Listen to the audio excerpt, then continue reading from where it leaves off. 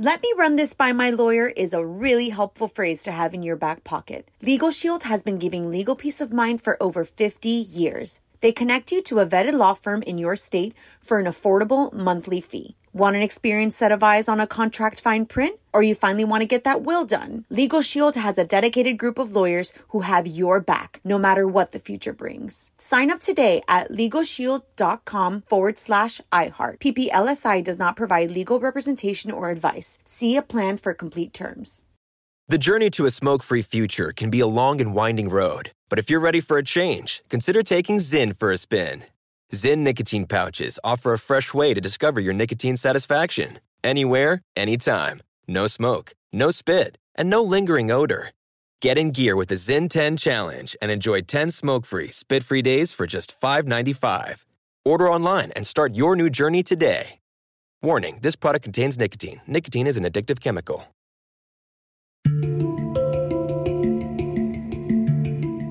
Hi guys, Nancy Grace here. Welcome back to Killers Amongst Us, a production of iHeartMedia and Crime Online. The disappearance of a beautiful young barista, Samantha Koenig. She vanishes into thin air and into sub-zero temperatures this week. Who is Israel Keyes? What, if anything, does he have to do with Samantha? Joining us to help crack the case, investigative reporter Casey Grove from Alaska and FBI Special Agent Bobby Chacon, who's actually in on the FBI investigation. Joining us to analyze the clues left behind, Cheryl McCollum, director of the Cold Case Research Institute, and Dr. Bethany Marshall, renowned LA psychoanalyst. Today, you hear directly from Israel Keyes to understand who he is in his own words.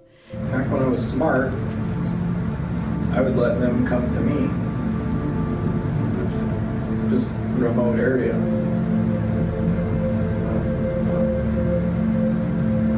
Kind of go to a remote area that's not anywhere near where you live, but that other people go to as well. Nancy Grace, Killers Amongst Us. How did he do it? How could he be a serial killer traveling the country, crossing the country from New Mexico to Anchorage, to Texas, to California, killing randomly, seemingly randomly? He lived two separate lives. Listen.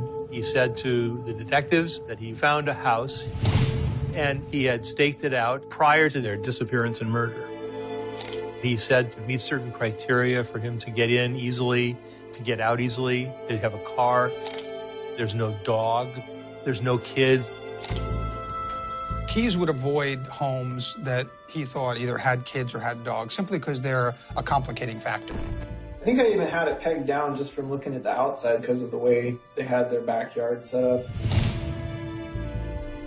It just looked like an older couple that didn't have kids kind of house. That is when Israel Keyes is setting at the murder of the Currier family, a man and woman. He would stalk in hiking areas. He would stalk in areas like where Samantha was, leaving no connection. As a matter of fact, Bobby Chacon, FBI Special Agent, who was there recovering Samantha Koenig's dismembered body out of a sub-zero lake covered in ice. Tell me about Israel Keyes' kill kits. He would take what were large 5-gallon compound buckets that we often see in home improvement stores that are orange and things like that. So he would take something like that and put into it the things that he thought he would need for an abduction and a kill. Sometimes they had weapons, knives, guns. They had rope. They had tape. They had gloves. Sometimes they had ski masks. So each one might have been a little different, but they all contained the things to subdue and abduct someone and then to ultimately kill that person. And so when I went up to upstate New York on the Currier case, they had located one of those in that area.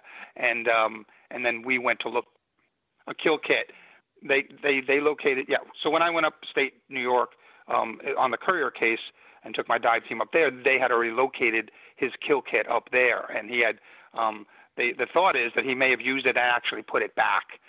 So they started analyzing that. I'm not sure if anything ever came of that, but I certainly went to the lake in upstate New York where Keyes said he had disposed of Mr. Currier's weapon, and in less than an hour, my divers located that weapon and recovered it exactly where Keyes told us it would be. To John Limley, crimeonline.com investigative reporter, were the Curriers his first kill? Who are the Curriers?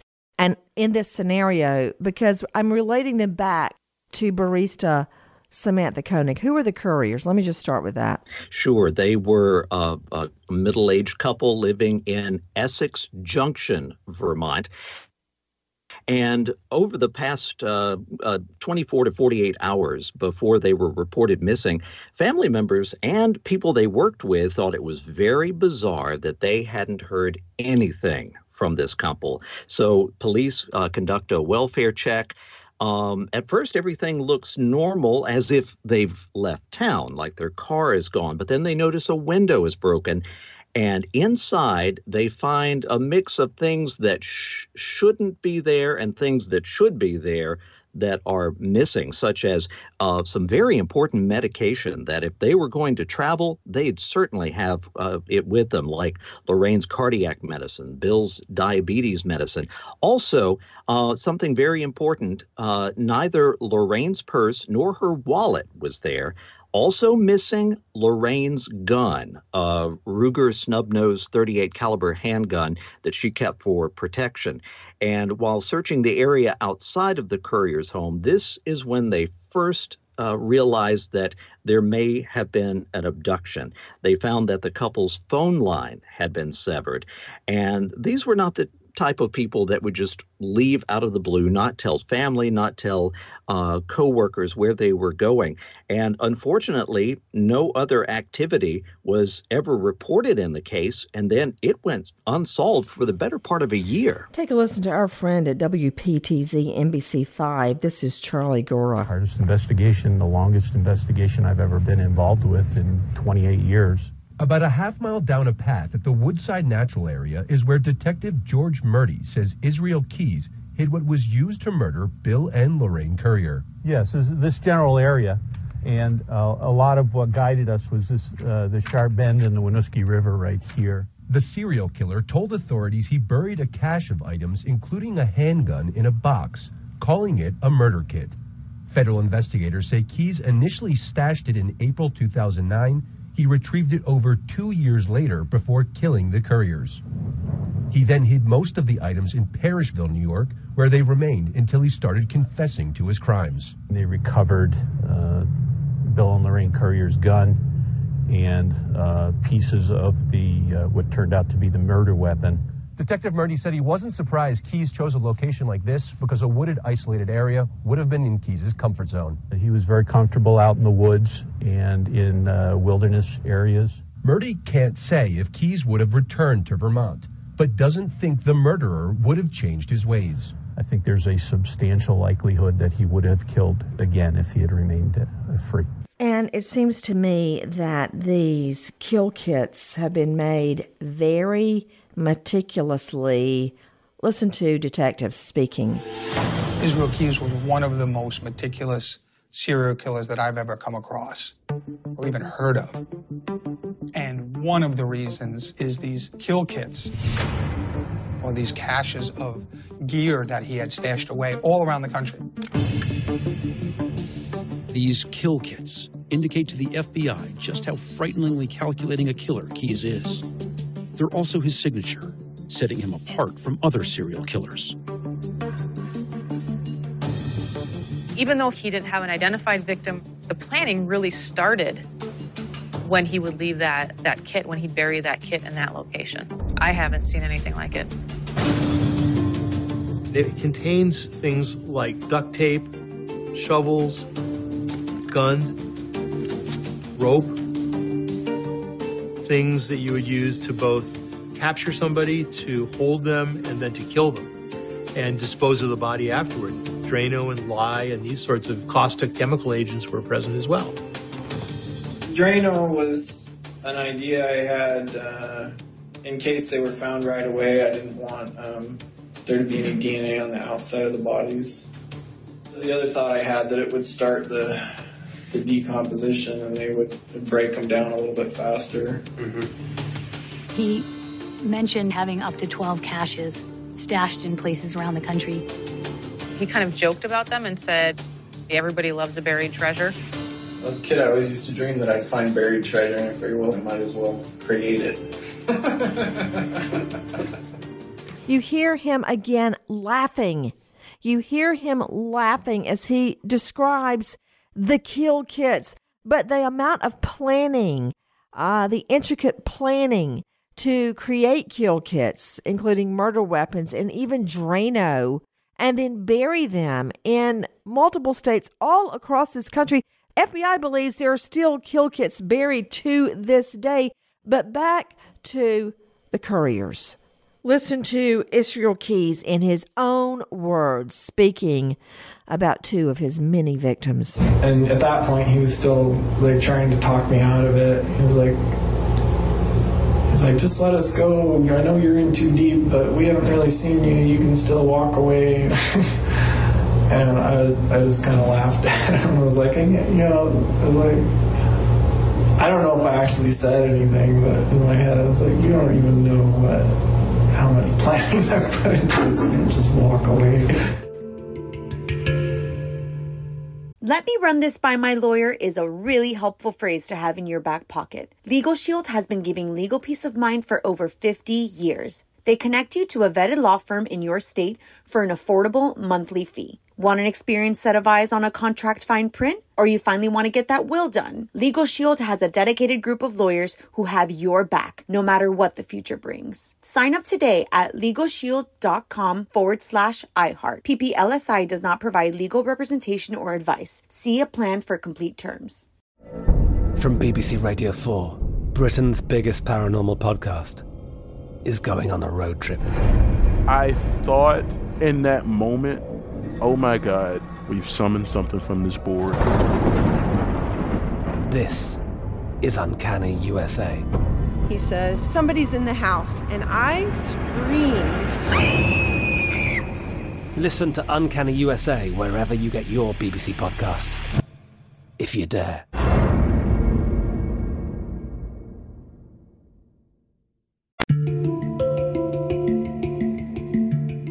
About two of his many victims. And at that point, he was still like trying to talk me out of it. He was like, just let us go. I know you're in too deep, but we haven't really seen you. You can still walk away. And I just kind of laughed at him. I was like, I don't know if I actually said anything, but in my head I was like, you don't even know how much planning I've put into this, and just walk away. The laughter. I mean, the feeling of superiority he's feeling over his victims as the couriers, this man and woman, are trying to talk him out of killing them. Cheryl McCollum, it literally makes me sick to my stomach. And I'm just wondering how the feds are feeling sitting there listening to him laughing about the victims trying to talk him out of murdering them. Nancy, they're feeling confident because the more he talks and the more he laughs, the more they gain and the closer they get to a full confession. So again, yes, he is ridiculous in what he's saying. I mean, it's almost unbelievable. You think he's making this up, except we know that he's not. And these, caches that he's hidden everywhere, I can guarantee you there's some in places still that we'll never find. But he not only picked what went in that bucket, he picked where he was going to bury it and what went in it. I think they were all different for a reason. He didn't need a mask everywhere. He didn't need a gun everywhere. He picked it deliberately. And when you hear him speak, of course he's laughing about it. He was hiding in plain sight. He was superior. Nancy, he was playing God. He decided who died and who didn't and when. Local cops had wondered, how did the killer get into the courier home? Well, here's Israel Keyes bragging about how he got in. I cut the phone lines because usually if there's an alarm system, it'll trigger the alarm. So after I cut that, I was outside for probably an hour or two waiting for everybody in the neighborhood to go to sleep. He gains access to the house by taking a fan out of a window in the garage. He used a crowbar that he found in the garage to break that glass. Once I was actually in the house, I was probably in the bedroom within 5 or 6 seconds. It really was a blitz attack on Bill and Lorraine, who were sleeping in bed. Were they cooperative at first at this? Yeah, pretty shocked. I'm sure. People never expect stuff to happen to them. That's from our friends at Oxygen. But listen to Keys, and I'm going to come back to the experts, Dr. Bethany Marshall, Cheryl McCollum, and Bobby Chacon, talking about his demeanor, how he's bragging about killing these two defenseless people. You just make sure they know right away who's in charge and immediately tie him up. I jumped up over on the bed and grabbed her by the neck and shoved her head down into the pillow. He went in fast, he went in armed, he took them captive, put them in their own car. He had found an abandoned farmhouse that was very run down, and that's where he ended up taking Bill and Lorraine. They were convinced that I had the wrong people, that it was a case of mistaken identity or something. First thing that he did is he took Bill downstairs. Cable tied his hands so he couldn't stand up. It must have taken me longer than I thought because she had got out of the car. The just crushing part was hearing about her very near escape. She started running and I tackled her and roughed her up a little bit and tied her back up. She was feisty. She was like fighting the whole time. That's when Keys tells investigators that he sexually assaults Lorraine. That's from our friends at Oxygen. To Dr. Bethany Marshall, California psychoanalyst. Dr. Bethany, I mean, there you see him raping her. Is that his motive? I think his motive is actually just to kill. I think it's both. Rape is just another aspect of that. With serial killers, sexual perversion, power, and the homicidal instinct are all intertwined. You can't really say one is more important than the other. So these kill kits, the reason they're important to him is that when he methodically puts them together, he probably has sexual arousal as he's doing that, because that is like the foreplay before the crime. It's interesting about the Couriers that he didn't care who he sexually assaulted. It could be an adolescent girl. It could be a middle-aged man. And he didn't even care if his victims were alive or dead. Okay, so that's how severe the perversion was, is it just had to be a body, alive or dead. Now, with serial killers, we know that aggression is processed through the same neural net as sexuality, and somewhere in their neurobiology, sex, sadism, and killing all get, intertwined, fused, stuck together. So when he took the crowbar out of the garage, when he took the screen off the window, when he went into the bedroom, I wouldn't be surprised if this felt like a sexual ritual.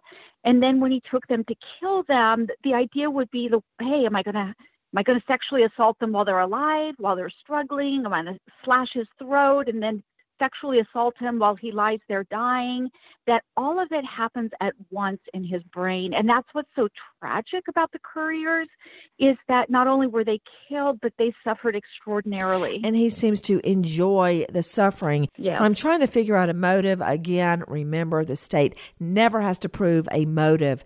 State prosecutors are not expected to, under the law, crawl into the mind of a devil, as Cheryl McCollum put it, like Israel Keys, and figure out what's happening. But there are clues that maybe part of the motive is sexual. We know that he put Samantha Koenig in a sex torture chamber that he created in a shed, even had a radio out in the shed to turn the music up super high so his girlfriend and daughter could not hear her screaming. And it goes all the way back to his very first victim that we know of. Listen to Keyes in his own words. His first plan to sexually assault and kill somebody happened in Maupin, Oregon in 1997.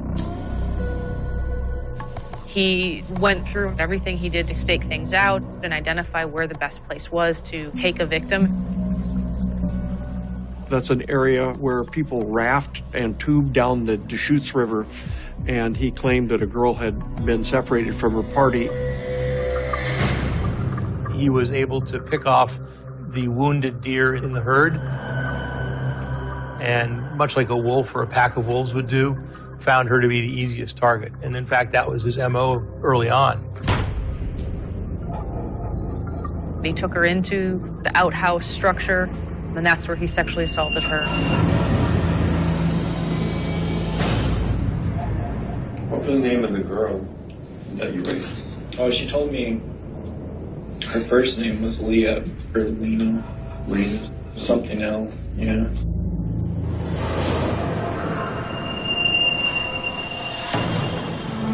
Was that the first time you sexually assaulted somebody? Depends what your definition is. Is that the first time you had sex with somebody against their will?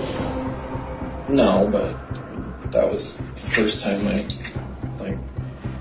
had someone tied up, was ready to actually do that, yeah. She wasn't the first person that you had sex with that wasn't a willing participant. What made this one? Because you tied her up? Oh, because I was going to kill her. Uh-huh. And she knew I was going to kill her. He kind of joked that she got inside his head. She was asking him some personal questions and kind of interacted with him on a personal level. She was talking to me and telling me, saying, oh, you're a good-looking guy. Why are you, you don't have to do this. I probably would have even gone out with you and all this stuff. And things never got really violent like they could have if she had been fighting me or something. She was pretty smart. Because it worked. The main thing is I just lost my nerve right at the end. That victim eventually talked him into letting her go. He said, if you tell anybody about this, I come back and kill you. For 2 years after that, I kept telling myself I should have killed her. And really beat myself up about that. Wow. You know what? I beat myself up about not giving the children enough vegetables. I'm just thinking and hearing him laugh about the victims, and he really beats himself up about the fact that he didn't kill her. I'm seeing a lot of similarities to FBI Special Agent Bobby Chacon. You can find him at bobbychacon.com. Bobby, I see picking this a similar looking victim, Leah, that he's describing, restraining her, raping her, planning to kill her, committing the deed in an outhouse, as he describes it, compared to the shed in which he sex assaulted and murdered Samantha Koenig. I mean, he thinks he's so smart, but he's committing the same MO, modus operandi, method of operation, over and over and over. Yes, but the important thing here, Nancy, is to look at these two cases and look at the evolution of a killer. So here he brought her back to an outhouse, which is in the public for everybody to use. As he matures as a killer, as he gets better at his craft, he now has a shed under his control that he's already pre-outfitted with restraining devices. So the change in this first attempted murder and rape to the current situation that we have with Samantha Koenig is you can see the difference. You can see how much he has honed his skills, how much he has learned from prior incidents, and he says, I should have killed her. He learned from that initial incident, and he changed his methods, and he got better. And this is what we often find with killers like this. They get better as they learn from their mistakes if they don't get caught from those mistakes. So these two incidents, they show us a stark difference and, the maturation and the expertise that he was developing in his craft, which is to hunt and kill people. Well, what's so amazing to me, and I'm going to let you explain this in your way, Cheryl McCollum, but with all of this happening, the raping, the murder, he still doesn't want his daughter to find out about dismembering Samantha Koenig. Listen to Keyes in his own words, if you can stand it. I do want to continue to cooperate. I'm having some issues as far as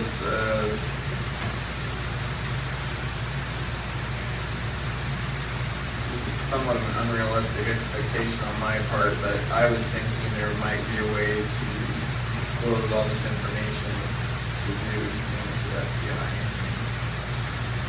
and to somehow ensure that we could work out some sort of agreement that, I give you all the answers on these cases, and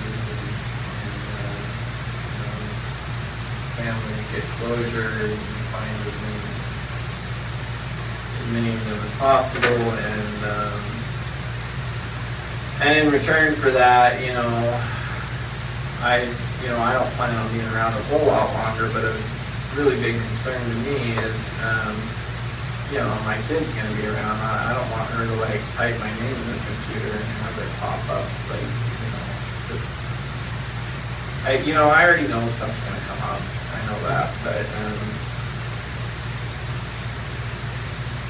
I just trying to minimize that at this point, I guess, is what I was hoping to do, and apparently it's going to be really difficult to get that assurance.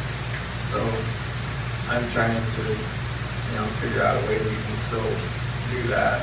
So Cheryl McCollum, again, he's worried about his daughter finding out about the dismemberment of Samantha Koenig. It's real easy, Nancy. He's living two lives. And for him, the dismemberment was a level very different than just strangling someone or shooting someone from a distance. That is grotesque by anybody's definition, and he knew it would be for his daughter. So he wanted to keep that from her. So he's got this life as her dad. He's got this life as a killer. He wanted those two things separated as much as possible.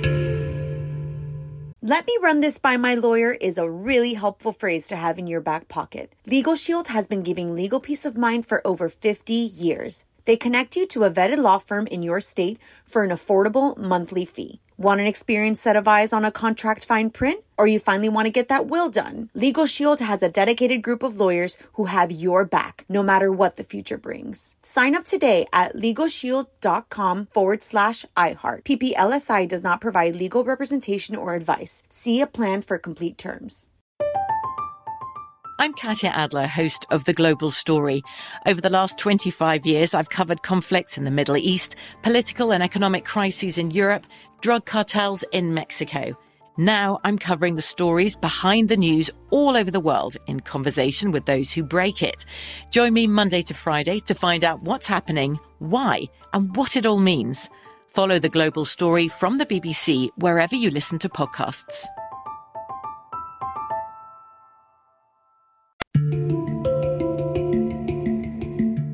How did he do it? How could he be a serial killer traveling the country, crossing the country from New Mexico to Anchorage, to Texas, to California, killing randomly, seemingly randomly? He lived two separate lives. Listen. It wasn't until we got into the really detailed conversations about his crimes where you had to kind of step back, and that's why nobody suspected him. He did such a good job of having these two different lives. Despite his stable career and newfound commitment to fatherhood, Keyes tells investigators that he can't suppress his uncontrollable urge to kill. He recounts the convincing lies he made up to keep his family in the dark. A lot of the stuff that I did was in conjunction with something else that was going on. A pretty tight timeline, if you could say, so that if it ever came up, then it's not like I would be in a situation where I had to explain where I was for days on end or something. He would make up these stories for why he had to leave on jobs and then take off for blocks of time. He would tell family and friends, coworkers that he was heading over to Eastern Washington to visit family. I may have gone to Eastern Washington, but it doesn't mean I went to see old friends. I don't have any old friends in Eastern Washington. Interestingly, his partner had absolutely no clue about what he was up to. She never suspected or knew anything. A measure of his success was traveling to a place that he has no connection to commit a murder and then leave right away. Traveling was his way of getting away, both physically and probably psychologically, from the stability of the home he had created. It's amazing to me. How does he do it, Bethany? And it's not the first time we've seen it. For instance, BTK, bind, torture, kill, Dennis Rader was a dog catcher involved in his church, extremely sanctimonious, with a wife and a family. You've got Ted Bundy, who was a law student, who was, many people, not me, thought was charming, thought was charismatic. You've got Scott Peterson, who had it all. The wife, the baby on the way, the home, the job, the college degree, the golf, the this, the that. They're killers, but they put on a semblance of normalcy. You know, Nancy, when we covered the BTK killer a number of years ago, I looked at all the research on serial killers, like what kind of lives do they lead? And one of the things the research showed is that they are often family men in menial jobs. They usually have like 2.5 children, like the national average, and they often drive a family van or a family vehicle of some sort. And in this case with Israel Keyes, and we saw with BTK and all the other serial killers you mentioned, they do live double lives, but not because they love their families. It's as we talked about earlier, they want to put on the mask of sanity. They know something's wrong with them. They know that they are not like the rest, but they assemble a superficial life like putting on a costume. But, you know, when we go to a costume party, that costume's just good for that night. You know, we throw it in the closet at the end of the night. We don't think about it. It doesn't mean anything. And that's like their families are like a costume to them. They have superficial interest. But this whole thing about his daughter, I think in just some cheap kind of way, he wants his daughter to look up to him. It's like just simple pride. And it's nothing more than that. He doesn't want her to think of him badly, but she's going to, right? She's going to grow up and read all the news reports. So this is how shallow his thinking is. Well, it's quite the dichotomy that he wants to have a family and a family life, Cheryl McCollum. I mean, we've dealt with serial killers so many, many times, and I'm always amazed they have a normal life. But Nancy, that's part of it. They grow up knowing that's what they're supposed to do. I mean, they watch TV, they see movies, they see Neighbors. They want that on some level. They just know they can't have it. So again, they want the facade, and that also, in a really bizarre way, like with BTK, helps them continue their crime. How does he do it, Chicone? How does he have a normal life when he's traveling across the country, raping and killing? He adds bank robberies to his repertoire. How does he do it? And then he comes home to a wife and a daughter. Yeah, and I think I agree with Cheryl. I think it's all a facade for him. I think it's a disguise that he uses. The normalcy is a disguise. He doesn't really want that. He knows he needs it in society because he was raised to think that this is what people do. So this is what he has to do to be able to maintain this facade so that he can then go and pursue his life's passion and his life's work, which is to hunt and kill people. That's what he's made to do. If society didn't have these rules, he probably wouldn't need that facade. So the facade only serves the function of keeping him hidden, keeping him out in the public so that he's not caged like an animal. So he knows that. So, you know, he doesn't want to have that family life. He doesn't want any of that.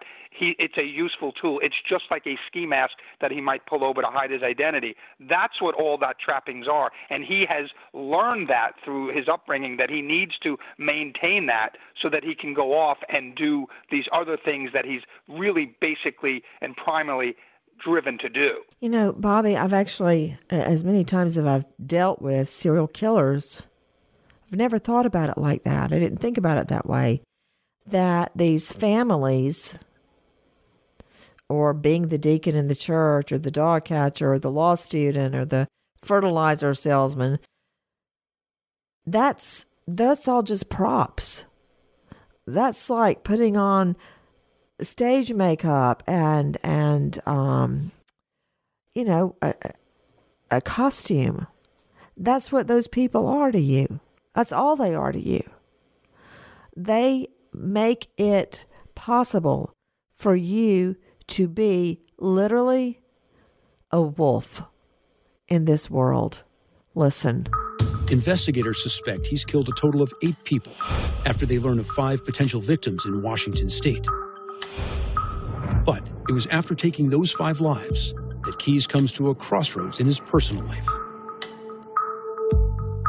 He decides that his girlfriend, struggling with alcoholism, is an unfit mother, so he seeks a better life for his daughter in Anchorage. He's been a handyman for much of his life, so he opened his own contracting business. He really fooled everybody. I mean, there was no indication for anybody in Anchorage that he was up to anything other than carpentry. He was capable of living what seemed to be a responsible life. But it was more like islands that were punctuated by channels that were turbulent and dangerous.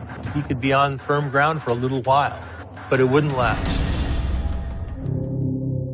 Keyes tells Special Agent Jolene Godin and her team that in the spring of 2009, he traveled to the East Coast under the guise of visiting family.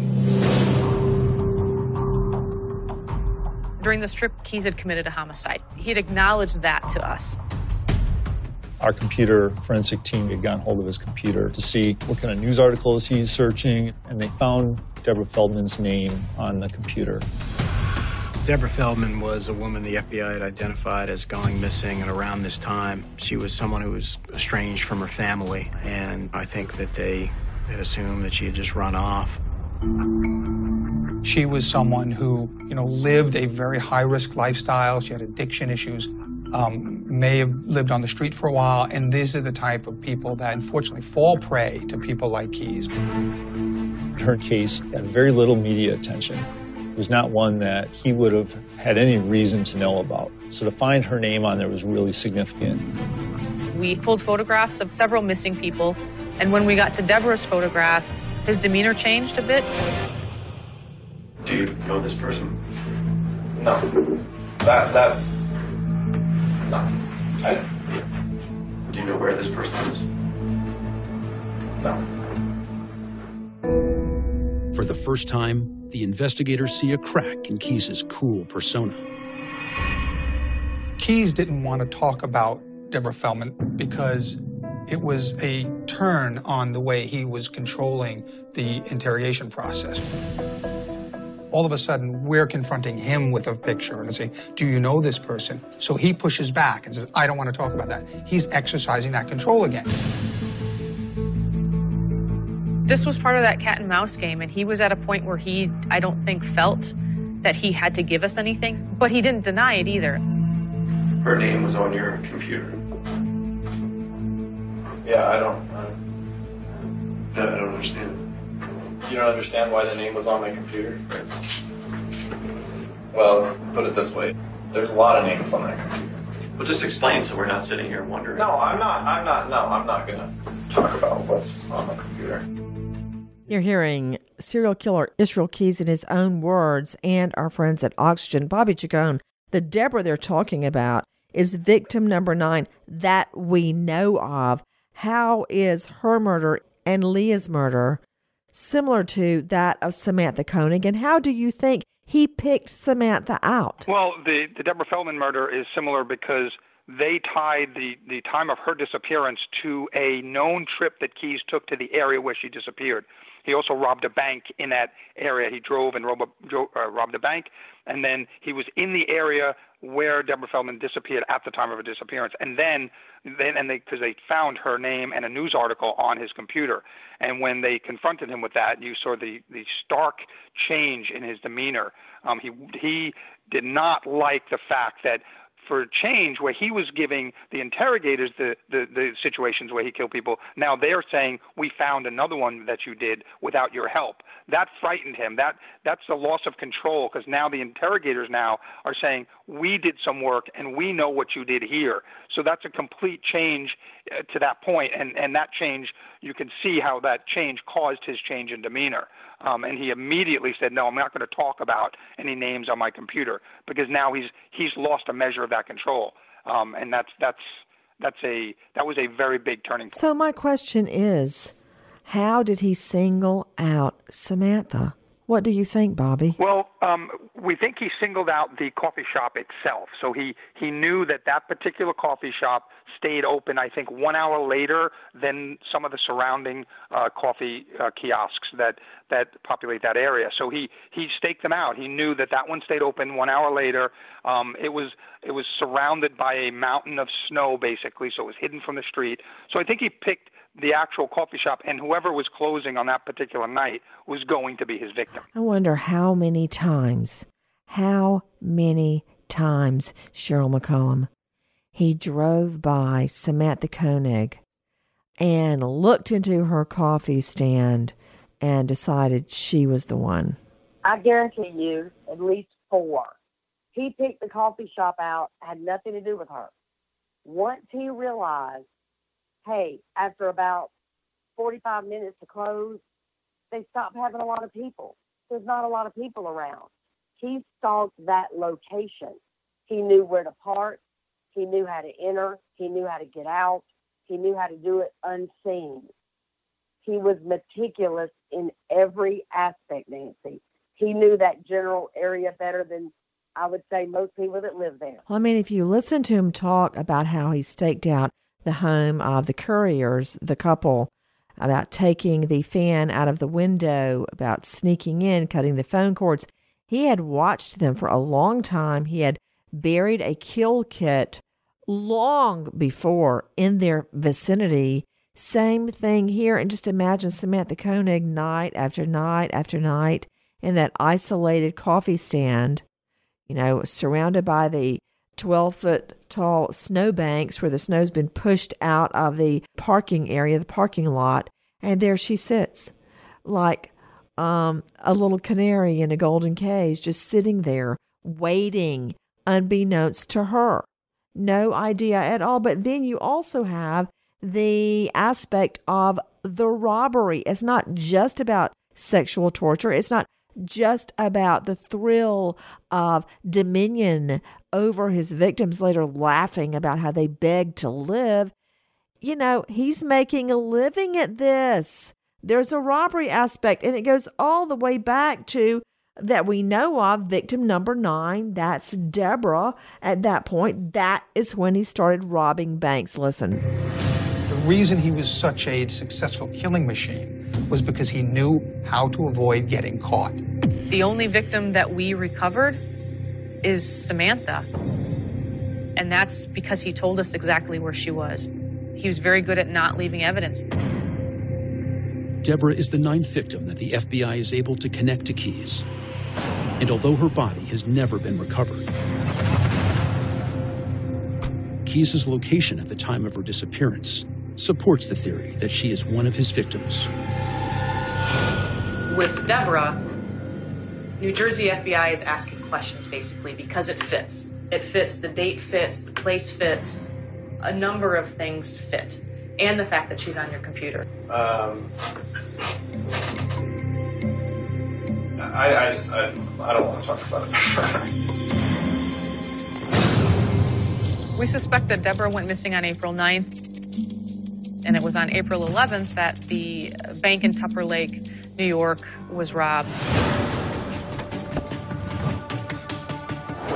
We learned that Keys was into bank robberies, and he admitted that was a bank that he had robbed. I walked through the door and there were a lot of people, so I pulled the gun out, but then I already had the note, and I was like, this doesn't make sense. I've already got the gun out. So There's literally a picture where you've got note in one hand and gun in the other. Money caches were some of the types of caches that he had. So from that statement, I suspect that he's probably robbed several banks. The idea was if we could find the bank that he robbed, maybe we can find the person he murdered, because that seemed to be in similar places. But he was very careful with doling out information, and he understood exactly where we were going. Believe it or not, most of the things I've done haven't really been for money. So Right. It's hard to make that defense because I did get quite a bit of money from banks, but that's not really. It's more of the adrenaline. Bank robberies are fairly common in our business, but takeover bank robberies where the suspect takes over the bank, exceedingly rare. It seemed to be one of the things he enjoyed doing after killing someone because it excited him. Mr. Keys said it was similar to the type of rush he would get when he would kidnap the victim, but not on the same scale. That's our friends at Oxygen, and the words from hours of Israel Keys' statements. John Lemley, were the bodies of the couriers ever found? I mean, we've got so many victims. I made a flow chart. No, they were not. Keys were forced into a vacant farmhouse not far from their home. Now, this is a location that Keys had identified earlier as the place where he'd take a couple. He hadn't identified at the time which one, but take a couple and then kill them. Keys placed the couriers' bodies in separate garbage bags in one corner of that abandoned farmhouse basement. He poured Drano on them to speed decomposition, then covered them with debris. Now, not knowing as the months passed that the old burned-out house was actually a crime scene, someone at some point had bulldozed the charred remains and hauled them all to a landfill. By the time investigators realized the full story of what had happened to the couriers, the debris and presumably the couple's remains had been there for some time. A long search of the landfill was conducted, but the couriers' bodies were never recovered, and at this point, authorities really don't expect to ever find them. Isn't it true, John Lemley, one of his hunting grounds was cemeteries? Yes, indeed. He seemed to have a fascination with cemeteries as a part of his travel. One thing that investigators began to see is that a picture of Keys' life was he liked to be a tourist. He liked to travel. He liked the freedom of moving around the country, exploring new places. So very much like many of us, he'd scope out where he wanted to go, where he'd like to stay. He'd make airline and rental car reservations. Unlike many of us, though, instead of, say, visiting an historic landmark or maybe catching up with family or friends, he said he had none, his vacation activities centered around murdering a random person or maybe two. If you're trying to compare him to me taking the twins to historic sites or Disney, you can stop right there. You know, the way he talks, he talked for how many hours, Bobby Chacon? Oh, dozens of hours. I don't know the exact number, but he spoke for dozens of hours. There were many, many trips. All in control. I can just imagine him kicked back, smoking his cigar, laughing about all of his victims. It's a miracle in my mind, Bobby, that the body of Samantha was ever found, because we never got Deborah's body. We never found the courier's body. There are so many others out there, I think, we don't know about and we never found. And what's so eerie that I can't shake this is that he walked among us undetected for decades, killing, planning the killings, enjoying the killings, savoring the killings. I mean, when I pull up at a red light and I look around, this guy, Keys, makes me automatically lock my doors, because killers walk among us.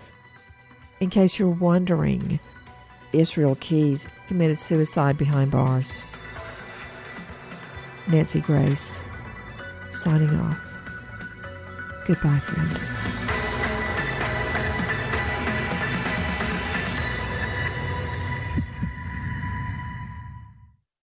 "Let me run this by my lawyer" is a really helpful phrase to have in your back pocket. Legal Shield has been giving legal peace of mind for over 50 years. They connect you to a vetted law firm in your state for an affordable monthly fee. Want an experienced set of eyes on a contract fine print? Or you finally want to get that will done? Legal Shield has a dedicated group of lawyers who have your back, no matter what the future brings. Sign up today at LegalShield.com/iHeart. PPLSI does not provide legal representation or advice. See a plan for complete terms.